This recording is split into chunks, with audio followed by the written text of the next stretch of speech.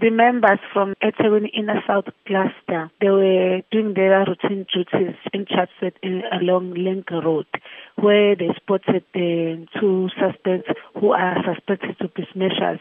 Usually, the people, they smash and grab people and take cell phones and other things. So when the police noticed that, they followed up on the suspects. Unfortunately, the suspects realized that the members are following on them. They tried to run away, but they were apprehended. When they were found, then this is when one of them was identified as a well-known snatcher, and both suspects were linked to 5 other smash and grab cases. The both suspects will appear in court at Chatsworth tomorrow, facing those charges of theft. One of these suspects was positively identified as being the Thali Snatcher. Has that piece of jewelry been recovered? Although it's not recovered, the police are still investigating, because it's also through the information that we have, he is selling the Thali to the local pawn shop.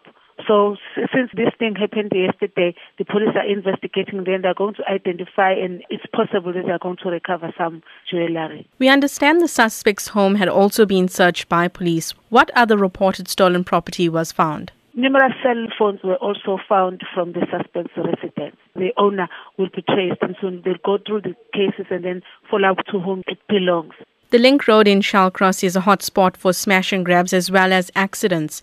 Could this be a syndicate working in the area? At the moment, we cannot confirm that it's a syndicate, because for now it's only 2 people that were found. But the real fact that they take it to the pawn shop, there might be a link between the pawn shop owner and the suspect, but that is still going to be investigated. It cannot be confirmed. The road is often used as an access point to many amenities such as a shopping mall.